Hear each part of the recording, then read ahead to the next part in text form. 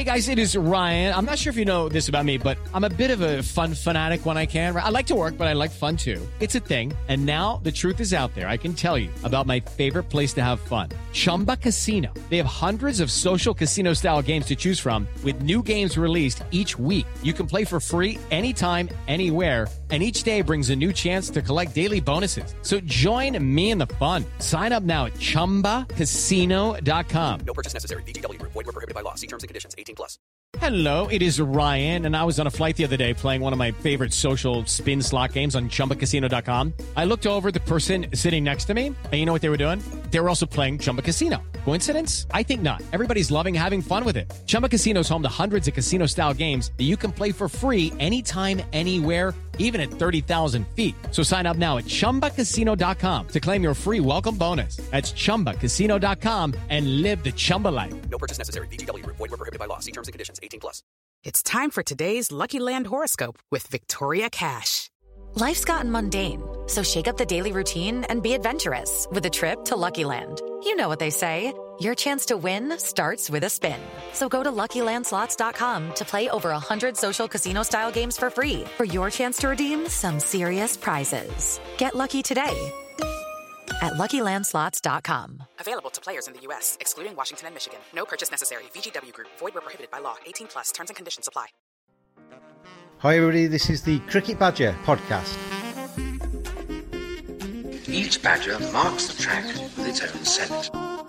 His black legs are short but very powerful for digging. The name badger probably comes from the French word bêcher, meaning digger.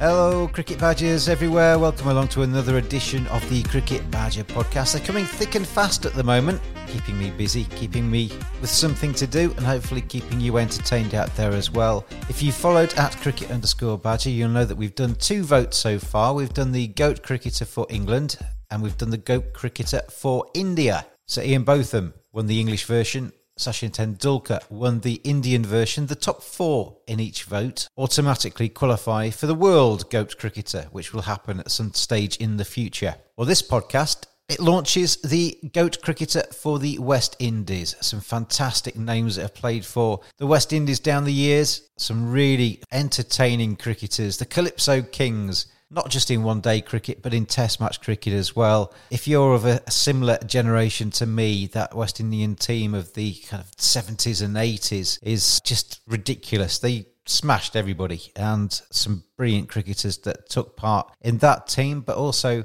either side of that as well, we've seen some superb talent coming from those islands in the Caribbean. And this is your chance to vote on it. Who is the greatest of all time when it comes to West Indian Test cricket? I'm joined on this podcast by a friend of mine, a cricket journalist in the Caribbean. He's based on Barbados, David Harris, and we pick 5 nominations each. They will be then added to another 22 names. They will go into the draw, and we'll do the same as we've done for India and England. We'll basically trim them down with your votes until we get to the final 4 and decide who is the greatest of all time when it comes to West Indian Test cricket. As always, on the podcast, I'm dedicating the additions to various people who are affected by COVID-19. And this one goes out to the cricket badgers around the world. David is currently in Barbados. I'll start the chat with him talking about how Barbados is struggling with coronavirus at the moment. But we've got cricket badger friends in all parts of the world, wherever you are, whether it's sunny, whether it's raining, whether it's cold or hot, whether you're in a 1-bedroom flat like myself, or whether you've got a mansion and you've got loads of garden to play in. Everybody's affected, everybody's struggling, and this is to all of you out there. I hope you stay safe, I hope you stay well, look after each other,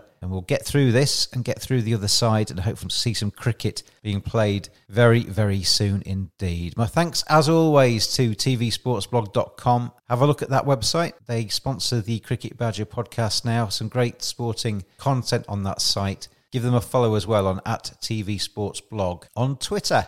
But anyway, let's get into the Calypso Kings, the West Indian greats. I've nominated 5. David nominates 5. Here we are discussing the 10 that we nominate. And as a reminder, hashtag #GoatCricketer on Twitter. Follow @cricket_badger. Over the next few weeks, we will find out who is the greatest West Indian Test cricketer of all time. It's that Badger style.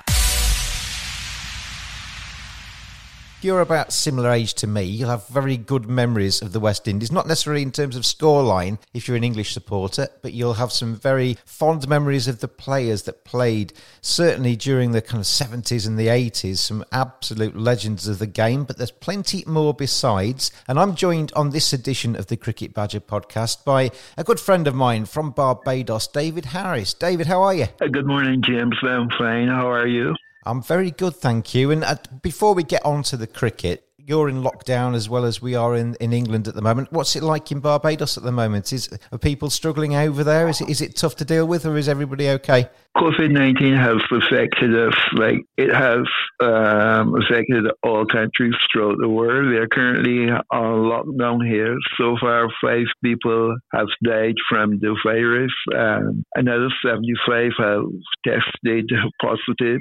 All the curfew here in Barbados, but people are allowed out to do essential services such as shopping and banking. But after you have completed those tasks, you're supposed to get back inside and remain home. I live in a 1-bedroom flat in England, David, and I haven't got a garden or even a balcony at the moment, so it's quite tough to deal with. Are you okay? Have you got a garden, somewhere to stroll out in the sunshine? I have a garden and a couple of fowls also. Earlier you'd have heard some cocks crowing in the background, so I'm fine at the moment. Good stuff. Barbados is an island. I love Barbados. It's one of my favourite places on the planet, and it's an island which is heavily reliant on tourism, and all of that will be stopping at the moment, won't it? Is there concern? I mean, as you said, it's a global crisis. Everybody's got their own problems, but tourism is going to be massively affected over the course of the next few months. Oh, yes, that's a major concern here. So far, over 5,000 people have been laid off in the hotel industry. All major restaurants have been closed. A number of hotels have shut down. And so we're expecting a severe economic impact of the COVID-19 pandemic. The Crop Over Festival, which is our carnival, has been cancelled for this year. So we anticipate that there will be a number of economic difficulties here. The island will almost have to reboot after the pandemic is over and start all over again. The good thing, after as many good thing in such a crisis is that our foreign reserves are fairly high at the moment, and the Prime Minister, who is also the Minister of Finance, have been speaking about government injecting millions of dollars into the economy to reboot it as soon as we get some kind of all clear here in relation to the pandemic. And there are a number of major constructions, because along with tourism, construction plays a vital economic part in the economy. There are a number of construction projects which have been placed on hold during the pandemic, and several others that were expected to begin during the pandemic are still on stream as soon as this thing is over. It's certainly not affecting the cockerel behind you. It's the crack of dawn where you are, isn't it, in Barbados at the moment? And it's just coming up to 10 a.m. UK time. Hopefully, David, there will come a time in the not too distant future where I can buy you a rum and we can sit on a beach somewhere and we can talk, and it's all in the past, but that seems quite a long way away at the moment, unfortunately. Well, I'm looking forward to that, James. I have been on lockdown. I haven't sang a karaoke tune within the last 3 weeks. Well, that's I was going to come on to that, actually, because anybody that listened to the Cricket Badger podcast that I did from Barbados a couple of years ago will know that you sang on one of those. I recorded you singing. I set my goal to get you a record deal. I've failed you badly, David. I haven't got you a record deal as yet. You're forgiven. You're forgiven. That's what friends are for. You try, but you don't succeed, but you're forgiven. Let's get talking about cricket. Let's think about better things. And one of the reasons we we're doing the hashtag Goat Cricketer votes on the Cricket Badger podcast and on the @cricket_badger Twitter feed, is to think back to more nostalgic times and to things that make us smile. And there's plenty of West Indian cricketers that do exactly that down the years. We've picked 5 each, and this is the first time, David, that I actually picked 5 and then you kind of fought with me a little bit, and we had to kind of exchange a few favourites because you've got a few of my favourites, I've got a few of your favourites. But let's start with number 1. I'll let you go first. Who is your first nomination for the hashtag Goat Cricketer, the greatest ever West Indian Test cricketer of all time? Who are you going to plump for first and why? Well, my first nomination is George Headley. He made his Test debut in 1930 against England in the first Test match ever played in the West Indies. It was held at Keston Oval here in Barbados. Headley at that time was 21 years of age. Headley was born in Palma of a Jamaican mother but a Barbadian father, and he grew up in Jamaica. Headley scored 2,190 runs for the West Indies, including 10 centuries at 60.83 in 22 tests. But the phenomenal thing about Headley is that between 1930 and 1939, he scored 2,025 runs in 19 tests, including those 10 test centuries. So in other words, Headley scored 10 test centuries for the West Indies from 19 test matches.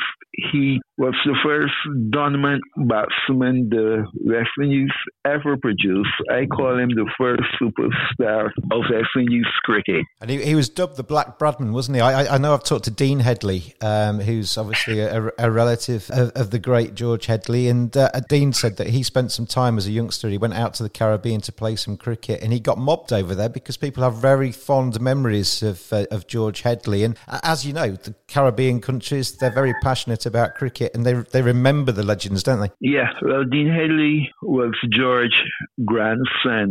Ron Headley, Dean's father, who played for Worcestershire and played a couple of test matches as an opening batsman for the West Indies, was George's son. But I think I need to correct you on something you said about Headley being referred to as the White Bradman. I thought that Bradman was called the Black Headley.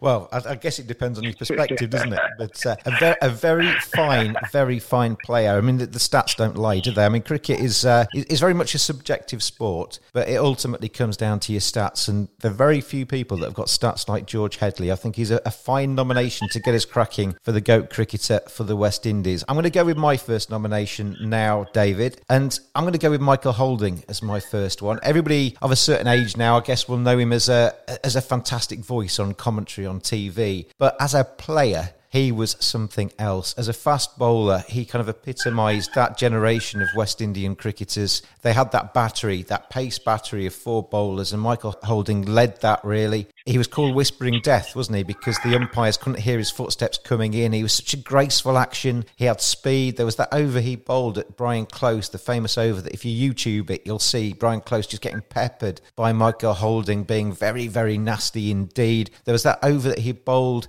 I think it was at Sabina Park, where he bowled that first over to Geoffrey Boycott and completely bamboozled Geoffrey Boycott. No, it was like Keston Oval. 1981. Completely did the great Geoffrey Boycott with pace and everything. He's just a phenomenal player. And you look at his test record, it stands testimony with anybody else's. He's taken 249 test match wickets, an average of 23.68. Best bowling in a match, 14 for 149. And he was a bowler, David, that could just destroy a batting lineup. Yeah, Holding was a little fast bowler. He was absolutely fiery. I first saw him when I was a wee lad. At that time, he was playing youth cricket for Jamaica way back in 1972. And even then, he was fairly rapid. Michael Shirley was one of the great fast bowlers of West Indies cricket, with his athletic run-up and his little bounce, where he was just a destructive fast bowler. Absolutely superb player, and I know a lot of people in Derbyshire particularly still have very fond memories of his county stint with them too. So Michael Holding, he goes into the hat as my first nomination for the hashtag GOAT cricketer for the West Indies. The Cricket Badger podcast is brought to you in association with tvsportsblog.com. Give them a follow on Twitter at tvsportsblog. Excellent sporting content. It's well worth a look. And give them a follow on Twitter at tvsportsblog. Let's get back to you, David. Your second nomination and why, please. Well, my second nomination is Everton Weekes. F. Headley was the first dominant batsman of West Indies cricket. Weekes certainly was the second. A member of the famous batting trio of West Indian batsmen who dominated cricket between 1948 and 1958, that decade that began just after the war. Weekes was simply a phenomenal batsman. He played his first test in 1948 against England. After a series of modest scores, he was dropped for the fourth test in Jamaica, but injury to George Headley saw him being called up as the last-minute replacement for Headley, and he scored 141 in that test. And as the saying goes, the rest is history. He then went on to India, where he scored 4 consecutive hundreds to set a record of 5 consecutive test hundreds, a test record that is still standing today. A brutal and attacking batsman attacked all bowlers in a relentless manner. Even though he never scored heavily against Australia, certainly his impact as a batsman for the West Indies between 1948 and 1958, in which he scored 4,455 runs at 58.61, makes him, in my opinion, one of the greatest West Indian batsmen of his time. When he retired in 1958 at the age of 32, he was the leading scorer at that time for the West Indies in Test cricket. Everybody associates Weekes, Walcott and Worrell, don't they? The 3 Ws, the famous West Indian 3 Ws. If you were to put those three in some kind of order, I take it for the fact that Everton Weekes is your nomination, that you'd put him at the top of that threesome, would you? Yes.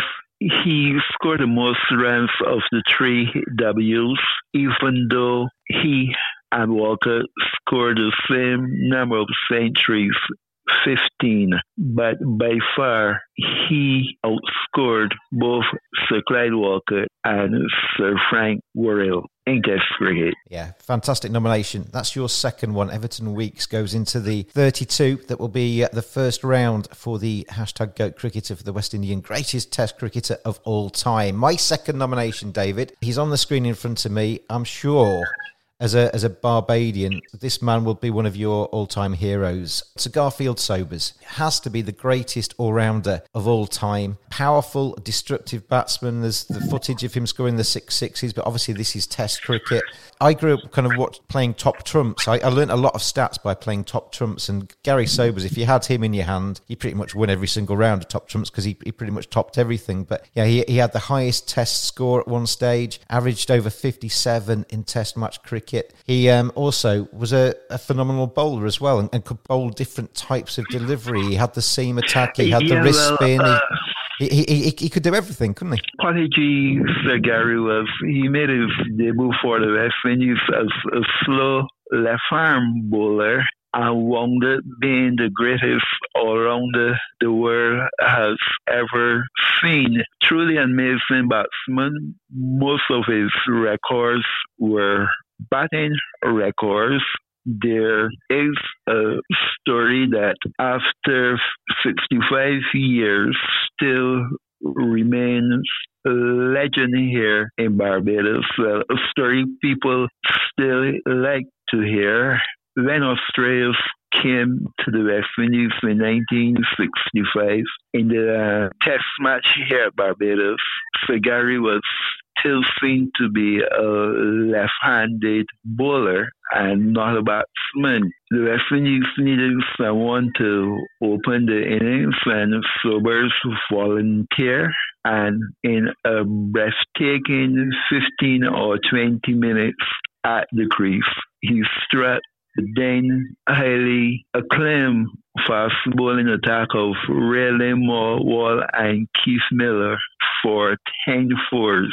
He scored 41 in a twinkle of the eye before eventually, I think he was out by Bill Johnston, another left arm seamer from Australia. Now let me make it absolutely clear, James. I was not born at that time, but it's a story I came to hear my grandfather, my father, my godfather, and my uncles telling. So Sobers, truly an amazing great cricketer. In 1966, that tour to England by the West Indies was probably his greatest moment in Test cricket, his finest hour. He scored over 700 runs to 20 wickets and also held a number of spectacular catches. In addition, he won the toss on all 5 occasions. Terrific player, over 8,000 test match runs at 57. He also took 235 test match wickets at an average of 34. Has to go down as the greatest all-rounder of all time. So he's my second nomination. Yeah, he also scored 26 centuries.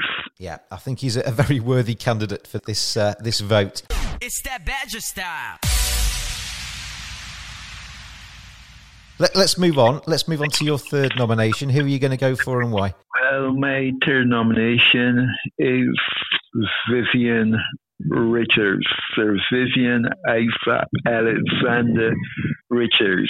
Certainly the most outstanding batsman during the golden era of West Indies cricket and one of the greatest batsmen of one time who played for his country with pride and was the match winner in any contest. Richards was simply awesome at the crease. He strode to the crease with a familiar swagger, and while bowlers normally drove fair into batsmen, Sir Vivian drove fair into bowlers. He scored 8,540 runs at 50.23, including 24 centuries in 121 test matches. His golden year was in 1976 against England, where he scored 829 runs in just 4 test matches. Truly a remarkable performance from an awesome batsman. You mentioned it there, the swagger. I've written a piece about Viv Richards where I just said he's the coolest cricketer that ever walked the planet. You see votes now, wherever it is in the world, who's your favourite batsman of all time? And Viv Richards is always either top or very near the top of that because everybody just loved the way he played. He just seemed fearless. He just had that cap on his head. He took on all attacks. He was an attacking player. And in a way, David, we're kind of cricket journalists who wish we could be that good. But if you could be a player, you'd want to be Viv Richards, wouldn't you? Because he just had everything. Right. He had everything going for him. He simply was a dominating cricketer, right? He was cool. He could be passionate at times. He was Mr. Batting at that time. Yeah, and people in Somerset will have very fond memories of him and Joel Garner as well, who doesn't make our nominations, but Joel Garner, a special mention to him because he's certainly going to be in the 32 for the hashtag Goat Cricketer poll votes as we get going on that. My next nomination, David, is Sir Gordon Greenidge. And I was lucky enough, last time I came out to Barbados, and I spent a bit of time with you, but I also went to Sir Gordon Greenidge's house. He puts on functions and he invited all the players over there. A really nice bloke. I interviewed him as well. He's a very modest man too. He's not somebody that is got a massive ego. He's very modest about his achievements in the game. But he was a tremendous opener. I mean, we look at openers these days and you look at the likes of Sehwag and David Warner who get their teams off to a phenomenal phenomenal start. Well, Gordon Greenidge was ahead of his time in that respect. He just came out as an opener and he took the attack to the opposition, scored over 7,500 test match runs at 44, had an opening partnership with Desmond Haynes that goes down in cricket folklore. Just a terrific player. I remember that innings at Lords where England had set to the West Indies quite a challenging target, and Gordon Greenidge was injured, and he had that kind of that thing about him that he was like a wounded animal, and he came out and played even better on one leg than he did on two legs. He was just a phenomenal player. You must have fond memories of him, David, as a Barbados resident of watching Gordon Greenidge play. Yeah, well, I can recall Greenidge playing in his first match for Barbados. It was against the Leeward Islands in an attack that included Andy Roberts. His first 32 runs were 8 fours. He retired hurt. I think he pulled the muscle, and then he came back out to bat later in the innings. He did not score a whole set of runs after that, but the impact he had from his first 8 scoring shots certainly remain in my memory. Of course, by then he had created a reputation here in Barbados as an opening batsman for Hampshire, but that was the first time that we would have been seeing him play in a first-class match. Despite the fact that he was an attacking batsman, he was also a technically correct player. Maybe he was the most technically correct player of West Indian batsmen of his era. And he too is a fantastic nomination for title of greatest West Indian player of all time. If you're listening, Sir Gordon, I wish you a happy birthday. 69 years old he's going to be, 10 days from now when he hears this. It might have gone, or it might be just around the corner, but a terrific man, and thank him for his hospitality that day in Barbados a couple of years ago.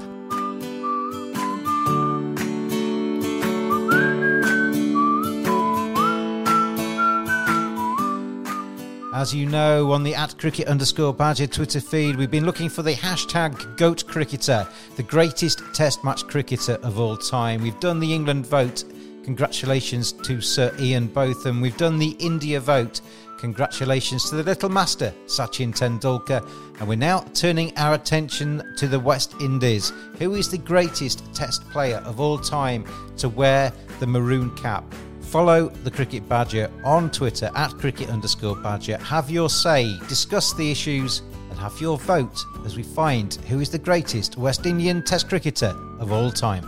The top 4 in each of the votes will also go through to the final, the world's greatest ever Test match cricketer. So 2nd, 3rd and 4th place matter too. Who is the greatest West Indian Test cricketer of all time? Hashtag GOAT cricketer on Twitter. Follow @cricket_badger to have your say and have your vote.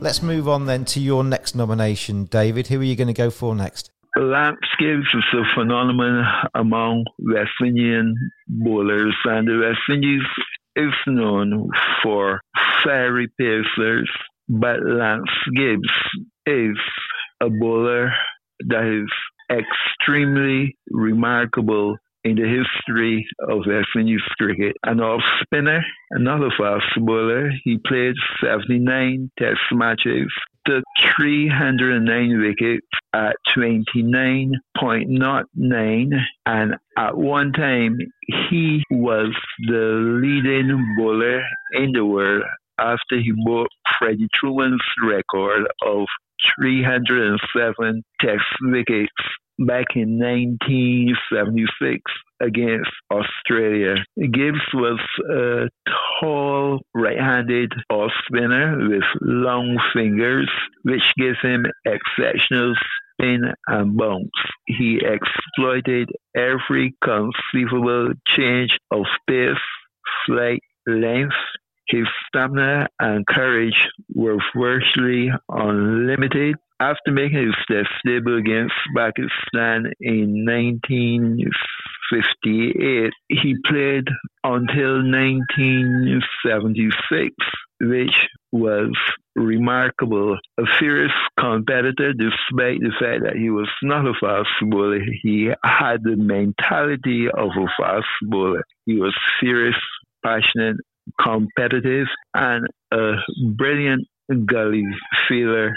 A cousin of the legendary West Indian captain Clive Lloyd, Gibbs is one of my nominations for West Indies player. Greatest player ever. Where does he sit in the kind of hierarchy in terms of how the West Indians look at their players? Because as a spinner, I mean, we all kind of look at the fast bowlers, don't we? And we look at, I mean, you're going to bring up Malcolm Marshall in a few moments' time, but the Holdings and all of the fantastic fast bowlers that we've seen. Gibbs was a spinner. So does that kind of threaten or kind of taint his memory a little bit because everybody gets excited about the fast bowlers and not necessarily the spinners? Yes, he is not held with the reverence fast bowlers such as Holding, Roberts, Garner, Bishop, and the others are held. His impact on the game was certainly remarkable, and among people of generation who would have seen cricket before the 1970s, he is still held in high esteem. I think it's a terrific nomination. So thank you for that one. I'm going to move on to my fourth nomination now, and that is Shivnarine Chanderpaul. And he's a player. I watched him, I can't remember what year it was now, but I watched him playing for Warwickshire, and he's basically burnt on my retinas for all eternity because he just batted and batted and batted, never shifted. He was like some kind of limpet at the crease. I got a firm admiration for two reasons. A, he had a technique that was a little bit peculiar. And I've got fantastic admiration for a youngster that comes through and sticks to his guns and stays playing like that, regardless of probably coaches telling him that he should change. And I just, the appetite to score runs and to stay batting, I just think was incredible with Shiv Chanderpaul. I spoke to a few of the players at Derbyshire when he came over and he had a season there, and they said that he basically racked up the bowling machine in the nets, and they all stood in awe just watching him bat because he racked it up to some express speed and set it on maximum swing, kind of in-swinging Yorkers, and just stayed there for 20 minutes just batting these in-swinging Yorkers away, trying to get used to English conditions, and just had that ethic, that work ethic. You know, not the most kind of dynamic or exciting West Indian batsman that you'll ever see, because we've mentioned a few of the other ones who probably their show reels will be a lot more explosive than Shiv Chanderpaul's, but to play 164 test matches and to still average over 50 as he did, score nearly 12,000 test match runs, that's just testimony for me to how good a player he was for the West Indies.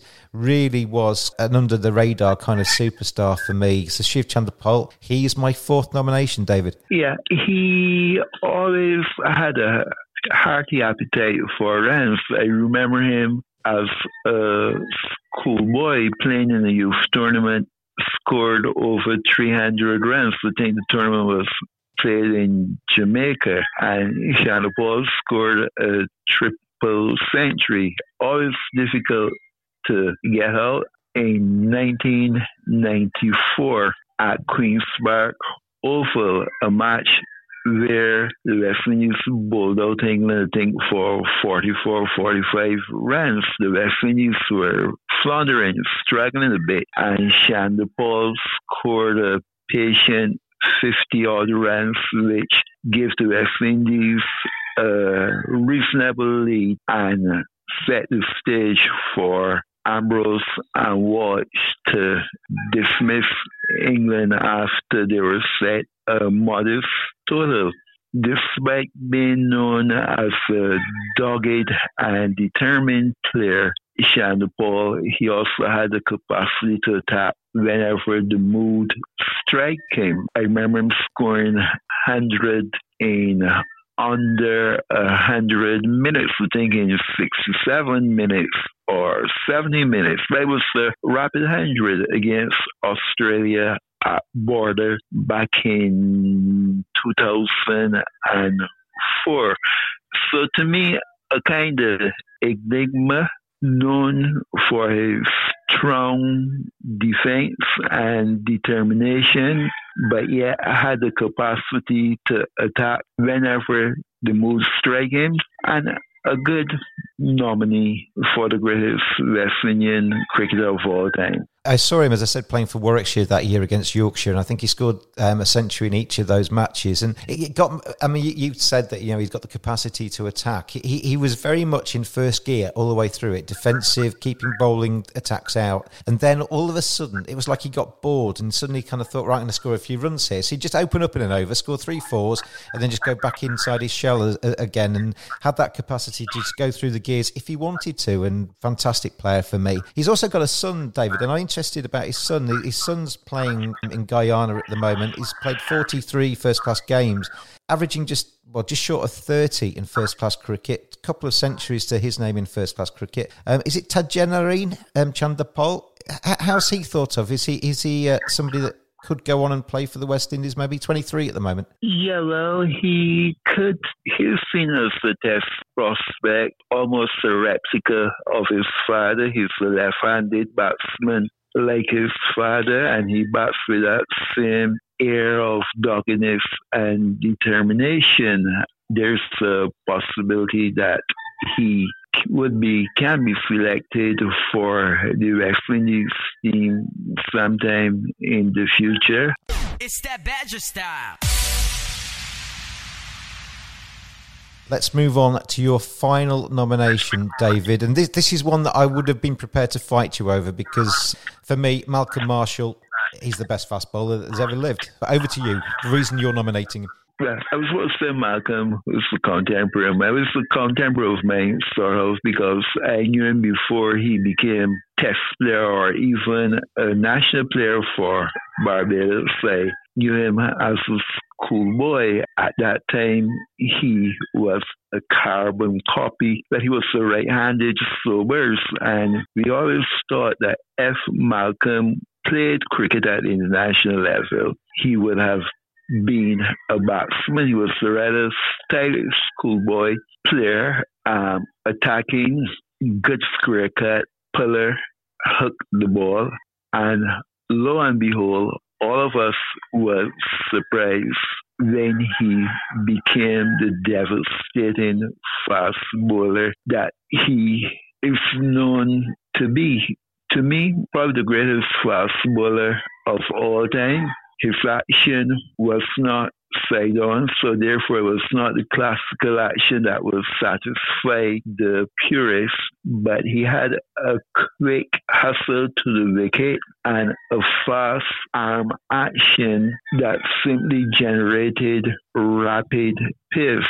In addition, he could cut and swing the ball sharply and work out batsmen in the same way as with the precision of a surgeon. He was simply a phenomenal fast bowler. In 81 tests, 276 wickets at 20.94. You recall him going to India on wickets that were not exactly suited for fast bowlers, and he took 33 wickets. Now this was in India in 1984. Marshall took 33 wickets, which was virtually unheard of at that particular time for a fast bowler. And then his exploits in England too are well known, especially against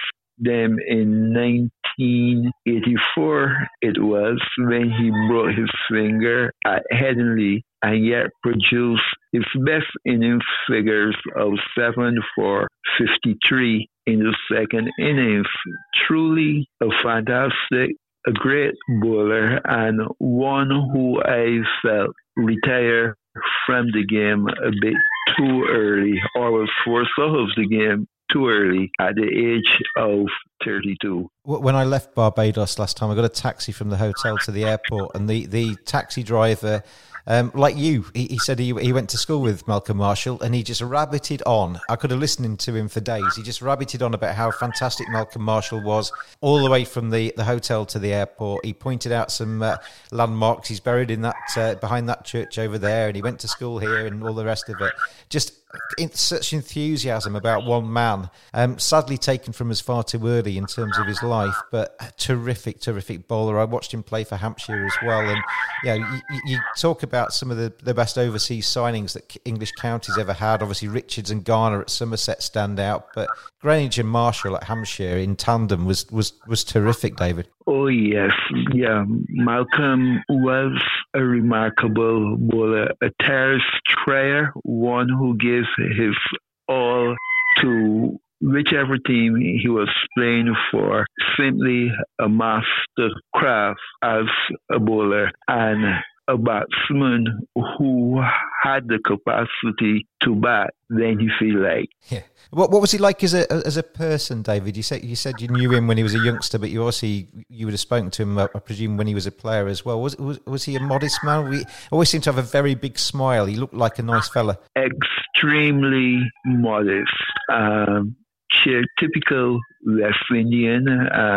Not too keen about speaking about his exploits, but always willing to enjoy a good party, hang out, have fun with his friends, and knock off a couple of West Indian beverages.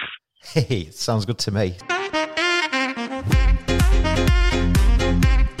Thank you very much, everybody, for listening to the Cricket Badger podcast. The listeners are going up every single week through COVID-19. Hopefully, we're giving you a little bit of entertainment to take you away from the troubles in the world. Thank you very much for listening. Loads of great guests planned for the next few weeks as well. So stay tuned to Cricket Badger podcast. Like, subscribe. Thank you so much for your support of the Cricket Badger podcast. All right, let's move on to my final nomination. We've rattled through these very quickly, haven't we? We got to nomination number 10, my fifth, and it's Brian Charles-Lara. I was lucky enough in Abu Dhabi a couple of years ago to share a same room as Brian Charles-Lara for 3 days, doing a bit of TV coverage of a tournament out there in the Emirates, and I found him good company, really good company, but quite quiet as well.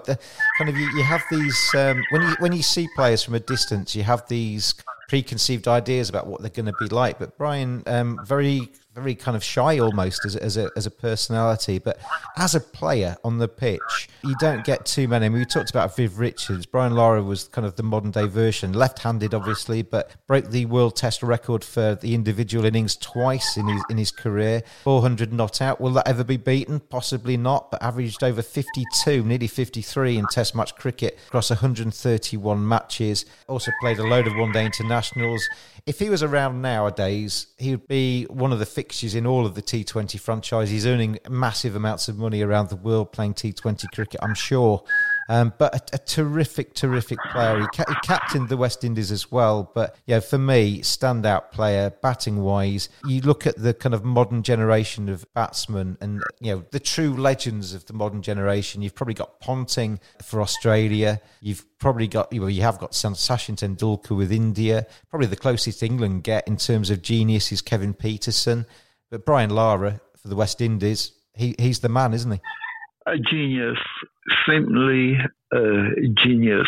I think Lara's best attribute as a batsman was his ability to pierce the gaps in the field with precision. I don't think I've ever seen a batsman who had the skill and the ability to just go through fine gaps with the ease Lara found them. Also, a strong mental character he possessed. I remember in 1999, after the West Indies was walloped 5-love by South Africa in South Africa, the next series was against Australia in the Caribbean. And in the first test, they lost heavily. Australia bowled them out for 51 runs. Lara's captaincy was on the track, and the West Indies needed to do something to avoid themselves another drubbing after the humiliation of being defeated 5-love in Australia. Lara set himself the task to pull it around. The West Indies won the second test in Jamaica due to a double century Lara scored, and then came a phenomenal innings here in Barbados. With almost half the side out, Lara scored a fantastic 153 runs, easily one of the best innings I ever saw, to guide the West Indies to a come from behind victory against Australia. An innings that no one anticipated he would play, one of sheer class.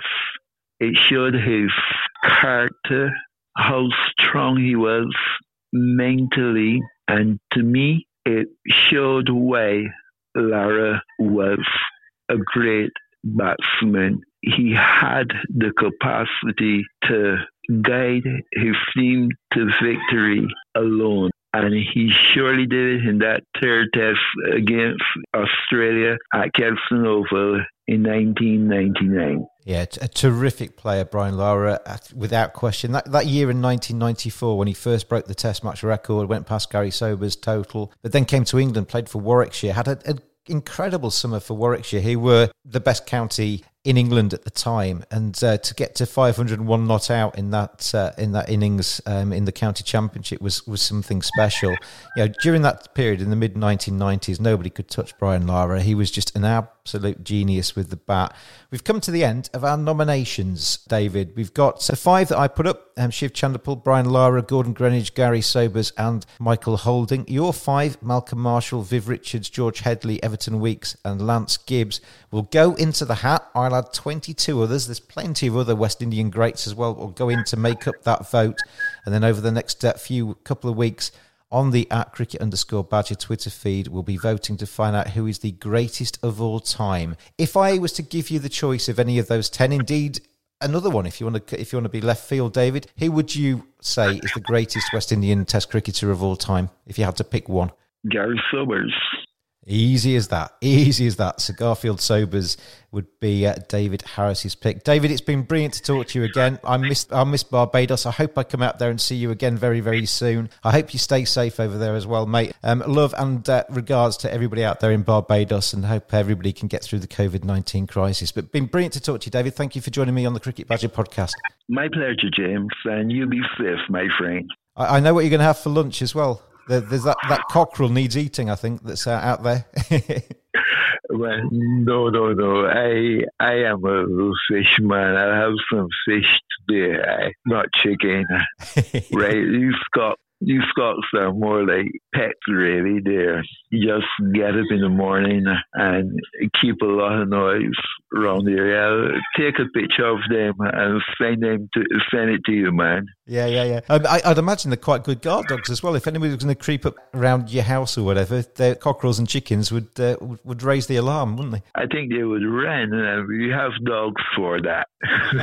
Well, it's been really good to talk to you, mate. I hope you do stay safe out there, and I hope I see you soon. I will talk to you again very shortly, I'm sure. Yeah, well, you be safe, James. I'm looking forward to sharing a rum and coke with you sometime in the near future, my brother. That would be very, very good indeed. I would love that at the moment. I was looking at some old pictures of my trip over to Barbados and my few trips over to Barbados, and sat in my house, in my flat at the moment, looking out at the sunshine and not being able to get out there very often. Barbados seems absolutely like paradise for me at the moment. I'd love to be there. Man, it's nice to know that. It's fairly quiet at the moment, though. Because of the COVID, there isn't a whole host of activity or anything like that. Going to the beach is prohibited also at the moment.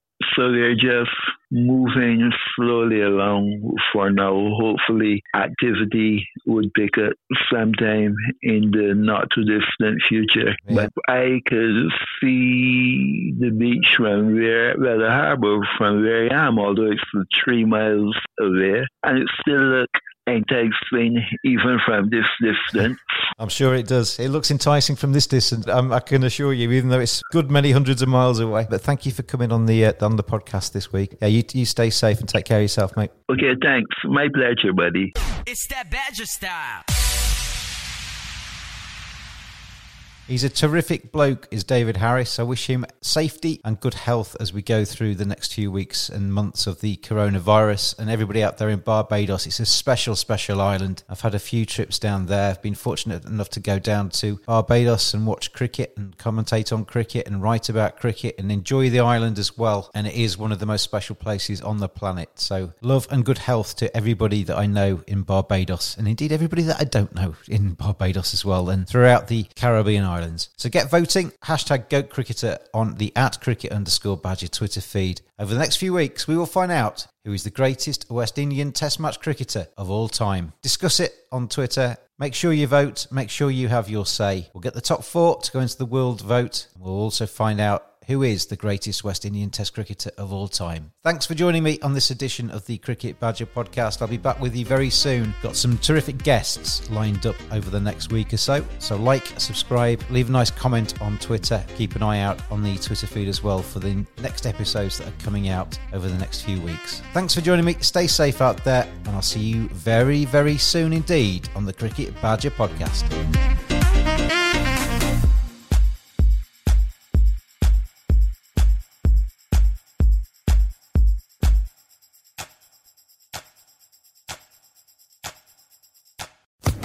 Social Podcast Network. It is Ryan here, and I have a question for you. What do you do when you win? Like, are you a fist pumper, a woohooer, a hand clapper, a high fiver? I kind of like the high five, but if you want to hone in on those winning moves, check out Chumba Casino. At ChumbaCasino.com, choose from hundreds of social casino-style games for your chance to redeem serious cash prizes. There are new game releases weekly, plus free daily bonuses. So don't wait. Start having the most fun ever at ChumbaCasino.com. No purchase necessary. VGW Group. Void where prohibited by law. See terms and conditions. 18+.